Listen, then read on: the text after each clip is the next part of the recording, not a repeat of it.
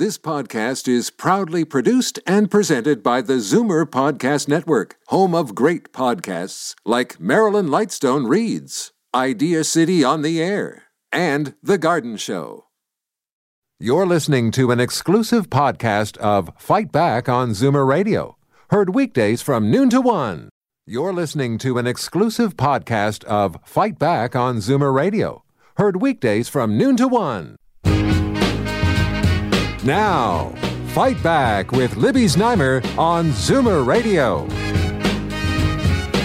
Good afternoon. Bob Komsic in for Libby Znaimer once again. Libby will be off for the remainder of the week.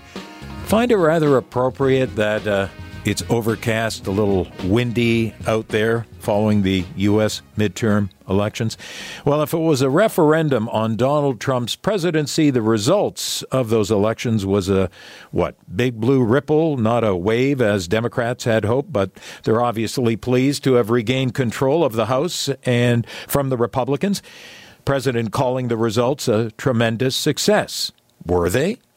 416-360-0740, toll-free 1-866-744-740. We'd like you to weigh in, but first we will go to a couple of guests on the line. We have J.J. McCullough, political commentator for The Washington Post. Good afternoon, J.J. Hi, good afternoon. And U of T political science professor Nelson Wiseman. Professor, welcome. Thank you. Okay, we'll start with Mr. McCullough, if we can. What's your general reaction to the results, and then we'll hear from the professor. Well, I think generally speaking, it's broadly what was anticipated. I think that the Democrats have been predicted that they were going to take control of the House for quite a while now, and I think that there was always a general concession, even on the part of the left, that the Senate was going to be a much harder, more uphill road, and it proved to be that. And I think that actually what the consequence is going to be, because not only did the Republicans hold the Senate, but they actually made gains in the Senate, and that the folks that weren't able to make a breakthrough in terms of Republicans were some of the more moderate figures. So I think as a result, what you're going to see is you're going to have two chambers of the U.S. legislature that are just increasingly sovereign from each other, increasingly just moving in different directions, and increasingly exist largely to appease the desires of their respective bases, whether or not that means sort of in-depth investigations of the White House on the House side and, confirmations of a series of quite conservative judges and executive branch officials on the Senate side. So I don't particularly believe in this idea that we're entering this bold new era of deal-making. I think you have two chambers going in quite different directions, quite independent from each other. Okay, we'll get into what possible consequences. We'll dig a little deeper momentarily. Professor Wiseman, what do you make of the results in general? Then we can sort of dig underneath the surface a little. Well, I agree with JJ that the results conformed to what the expectations were, that the House was going to be won by the Democrats. I thought it was going to be a narrow win for them, and that's what it was. Some people thought it would be much broader. But quite frankly, I'm beginning to think it doesn't make much difference because the parties in the United States, the Republicans and Democrats, are increasingly operating and behaving like parliamentary parties, where they're fairly disciplined. So whereas we used to have people that could cross the aisle and make deals on various issues and policy areas, they're now much more voting consistently. And so whether you've got a majority of 3 or whether you have a majority of 30 doesn't seem to have mattered much. It mattered once, I guess, last year or the year before when John McCain voted against the total repeal of Obamacare.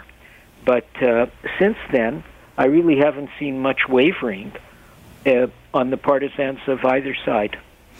JJ, you talked about in your initial reaction, you alluded to what this may mean, may not mean for the Republicans and the president. What do you think it does mean for Trump? Does he have an uncomfortable 2 years left in his first term? And some people probably hope only term, but does this have the potential to be choppy waters for him, or not necessarily? Well, I think not necessarily, because I think that Donald Trump, what we saw in the past 2 years is that he has never really sort of held himself up as a legislative president. He is not a president that seems to enjoy really working through the legislative branch when in terms of bringing his agenda to reality. He seems to prefer to work unilaterally through the executive branch or, exclusively through the Senate. The Senate, it's important to realize, has certain unilateral powers that are exclusive to it in terms of confirming judges, confirming executive branch officials. And so I think from Donald Trump's perspective, that style of governance is going to continue unabated. He's going to continue to have control over the sorts of folks he wants to have in his cabinet. He's going to have control over the sorts of folks he wants to have on the judicial branch. And he's going to continue to do, I think, unilateral executive action as he sees fit, whether that regards, foreign policy, the mobilization of, troops, say, on the border, things like this, stuff relating to regulatory reform, enforcement of regulation, enforcement of immigration law. All of that's going to continue. He won't be able to pass laws through the legislature because the Democrats will vote down anything he proposes in the House, but that was never really his approach to governance in the first place. 416-360-0740, toll free, 1-866-744-740. What do you make of the results of the U.S. midterms in terms of what this could mean for Donald Trump? We have a couple of guests delving into this. U of T political science professor Nelson Wiseman, what about some of these other headline issues over the first couple of years of his presidency, namely Robert Mueller's Russia investigation as well as the president's tax returns? Can the Democrats make this an uncomfortable time for Trump? I'm sure they will. And I'm glad you brought up Mueller, Bob, because I think we're now going to have possibly a slew of indictments that will be happening in the next couple of months or so. Because the campaign was on, there is sort of an understanding in a political convention that legal bombshells ought not to be dropped after Labor Day and before the vote in November. Well, now that the vote in November is over, I think we're going to... now, this isn't to say that Mueller is going to be leaking things. His ship has been very tight. But I think he's going to feel more free to issue indictments. And I think as people come out of a grand jury testimony, they are the ones that will be sharing information with the media. So I think we're going to have some explosive details there. With respect to Trump's tax returns and other business dealings, to begin with, Mueller, I think, has all these things already, but he's not going to release them. But I can't really see how you can keep the American Congress, the House of Representatives, from not getting these things. So I think we'll have an explosion there. I noticed Trump's tweet today that, they can fight back because they'll get the Senate to investigate the Democrats. Well, they can do all they want, but you can't really you can't hold up a subpoena by the chair of a House committee, and I think they're going to start flying. J.J. McCullough, your thoughts? Well, I think that it's worth asking sort of what is the end result of the Mueller investigation going to be. It's true, it's going to be sort of embarrassing in the short term if there are indictments, if there are continued prosecutions of figures close to Trump, as we've already seen with Paul Manafort and figures of that sort. But the end game, the fantasy on the part of the Democrats, on the part of the broader left, was that this was eventually going to result in a damning report that would be brought to Congress, and Congress would impeach him, impeach the president. And, there was a narrow window of opportunity in which that might have been a plausible scenario if Trump had continued to be a deeply unpopular man among his own party, and that if this had then resulted in a sort of a large landslide victory in both chambers of Congress, including the Senate. That obviously has not happened, but not only has that not happened, not only have the Republicans held control of the Senate, which would be necessary if Trump was actually to be formally removed from office, they would have to vote in both chambers, is that a lot of the senators that now occupy the chamber are senators that are loyal to Trump, that contribute, that have been elected under the Trump banner. They are part of an identifiably Trumpified Republican Party. The sort of moderate Republicans, such as John McCain, who liked to make a big show about how they were very transactional in their relationship with the president and very open-minded to his critics and this sort of thing, those people are essentially gone. So I think that something that Democrats really have to reckon with now is that the idea of a first-term Trump impeachment, Trump removal, it's just not going to happen. And so I think that our expectations and understanding of the Mueller investigation have to be moderated accordingly. Professor Wiseman, do you agree that impeachment is totally impossible here, or is that door slightly still ajar, or it could be opened? Oh, I think it can be opened, but I actually don't think it's in the Democrats' interest to impeach the president. I mean, if the president gets impeached, they're going to get Mike Pence as the president of the United States, who in many respects is less attractive to Democrats than Trump, because Trump is a continuing target that they can use. Moreover, we're now entering the last 2 years of Trump's presidency, and experience shows that popularity of an incumbent president generally declines for a while. So the Democrats were never the only people that talked about impeaching the president were what their Senate candidate in Missouri called was the crazy Democrats. The House leadership and the Senate leadership of the Democratic Party never called for impeachment. We just don't have that kind of information yet. The other issue is, even if the Democrats had won the Senate, to impeach a president successfully, to convict him in the Senate, you need two-thirds of the Senate. Well, there was no way either party could ever win two-thirds of the Senate. And let's remember, Bill Clinton was impeached. What happened? Nothing happened. The Senate didn't convict him, and his popularity increased, and he won the subsequent election. I don't anticipate that this time, because there are a lot of...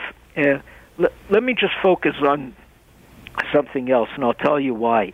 In 2020, we're going to have the census of the United States. The following year, the state legislatures will be redistricting the districts, redistribution of what we call the constituencies here. Now, because some Democrats won governorships, they're not going to sign off on bills which are obviously gerrymandered to support the Republicans, and that's the situation now. And that's one of the reasons the Democrats picked up seats in places like Pennsylvania, because their redistricting was ordered by the courts. It hasn't been in other states, but we might be coming to that. And if we get a more neutral electoral map in the states, as we have in Canada, where it is neutrally determined, that will brighten the Democrats' prospects. Okay, let's go to Dennis from Brampton, who'd like to chime in here. It's your quarter. Go ahead, Dennis. Thanks for taking my call, Bob. You're welcome. And I heard reference to this being a split decision. I hardly see it that way, given that Trump, in terms of his policies and whatever he was wanting to put through in terms of legislation, has now been effectively stymied. And further, it's the House now that has the ability under the law to request his tax returns and to now launch an investigation into his business dealings and the obvious conflicts of interest that have been in play in the last 2 years. JJ? So I'll just leave it at that and listen to your guest. Okay, thanks, Dennis in Brampton. Appreciate it. JJ McCullough?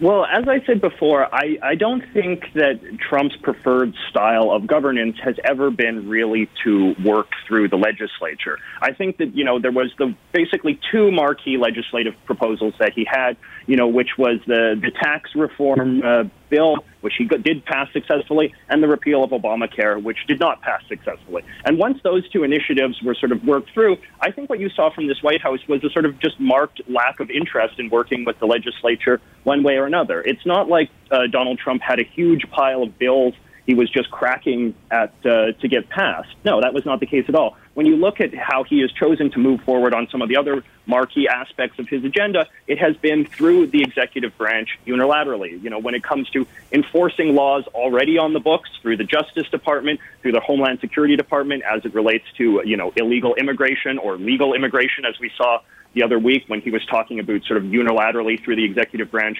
redefining what the 14th Amendment means in regards to birthright citizenship. So I think that it is kind of overstating things to say that the president has sort of been hit a big body blow in terms of losing control over half of the legislature, just because, like I said, he never really had a style of governance that seemed overly concerned with passing legislation as opposed to enforcing laws already on the books, or perhaps, you know, coming up with new novel interpretations of regulations through the regulatory bodies, which he controls by being head of the executive. Nelson Wiseman, U of T political science professor. What do the results mean for Canada? Well, that's a good question. There's a lot of anxiety about what will happen with NAFTA number 2. And the attitude among most people that I've read, experts, others, is that they're anxious that it get passed, because then we'll know where we're at. I actually think this is now a lot more up in the air, and actually an outcome, although this might be unlikely, that is perhaps best, is if NAFTA number 2 doesn't get passed.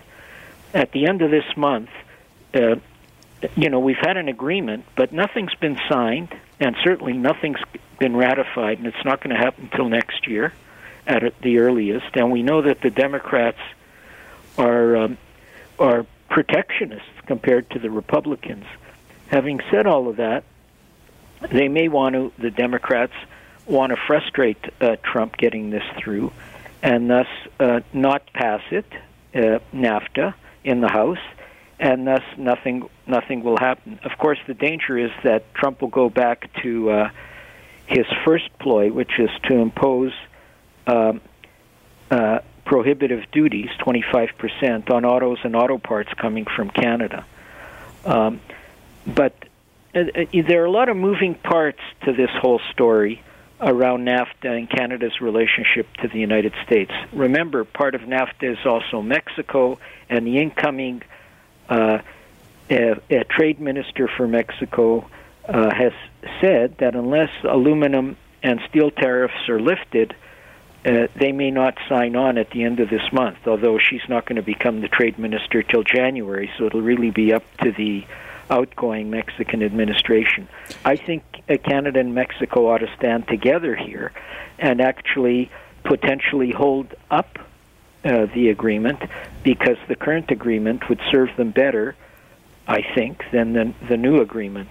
Fine. And I also thought that Dennis made some very insightful comments. Quickly, and then we're going to get thoughts about Canada and possible effects on Canada from J.J. McCullough, but you can finish your thought there. Sorry, go ahead. Well, just to reinforce Dennis's point about gridlock, this is precisely what the Founding Fathers in the United States designed their Constitution to accomplish, so that there'd be these checks and balances. And it looks like that's going to happen. And there are limits to executive action. We saw what the courts did to Trump's policies on immigration, and he can whistle in the wind all he wants about limiting birthright citizenship. That's not going to happen. J.J. McCullough, just quickly, if we can, then what the results mean for Canada. Well, I think that one thing that I'm interested in is how this affects the politics of the Conservative Party of our country. Because I think that there has been this kind of conventional wisdom that has sort of taken hold in this country that, you know, President Trump is a failure and that, you know, the Republican Party is kind of on its last legs or is, you know, in some state of disarray and this kind of thing. But I think what you've seen is actually the Republican Party is a remarkably resilient party. It's perhaps one of the strongest center-right parties in the entire Western world. And it's not for nothing that they've achieved that status. And so I think that, you know, Andrew Scheer has chosen to run in a very sort of centrist, very sort of cautious, very pragmatic way that's very geared towards, winning, making inroads in sort of the, fashionable places and the urban centers and large suburban areas and this kind of thing. But I think that the Republican Party in the United States has shown that there is an alternate path that is quite successful, that there is nothing particularly that is, overly lost when you do run in a little bit more of a harder-edged kind of way, at least on some of these cultural issues. The rural-urban divide in America is much starker than it is in Canada, but that's in part because conservatives have not been as aggressive in courting rural areas as the Republican Party has been in the U.S. So I think that, conservative strategists in this country should take a look at how the Republican Party has been as successful as they are, and maybe get a little bit off of our traditional Canadian high horse and try to see if there are perhaps some lessons that might be applicable to a Canadian context. Political commentator for the Washington Post, J.J. McCullough, thank you. Thank you. And U of T Political Sciences Professor Nelson Wiseman, thank you as well, sir. Thank you. You're listening to an exclusive podcast of Fight Back on Zoomer Radio, heard weekdays from noon to 1. You're listening to an exclusive podcast of Fight Back on Zoomer Radio, heard weekdays from noon to 1. You're listening to an exclusive podcast of Fight Back on Zoomer Radio, heard weekdays from noon to 1. You're listening to an exclusive podcast of Fight Back on Zoomer Radio, heard weekdays from noon to 1. This podcast is proudly produced and presented by the Zoomer Podcast Network, home of great podcasts like Marilyn Lightstone Reads, Idea City on the Air, and The Garden Show.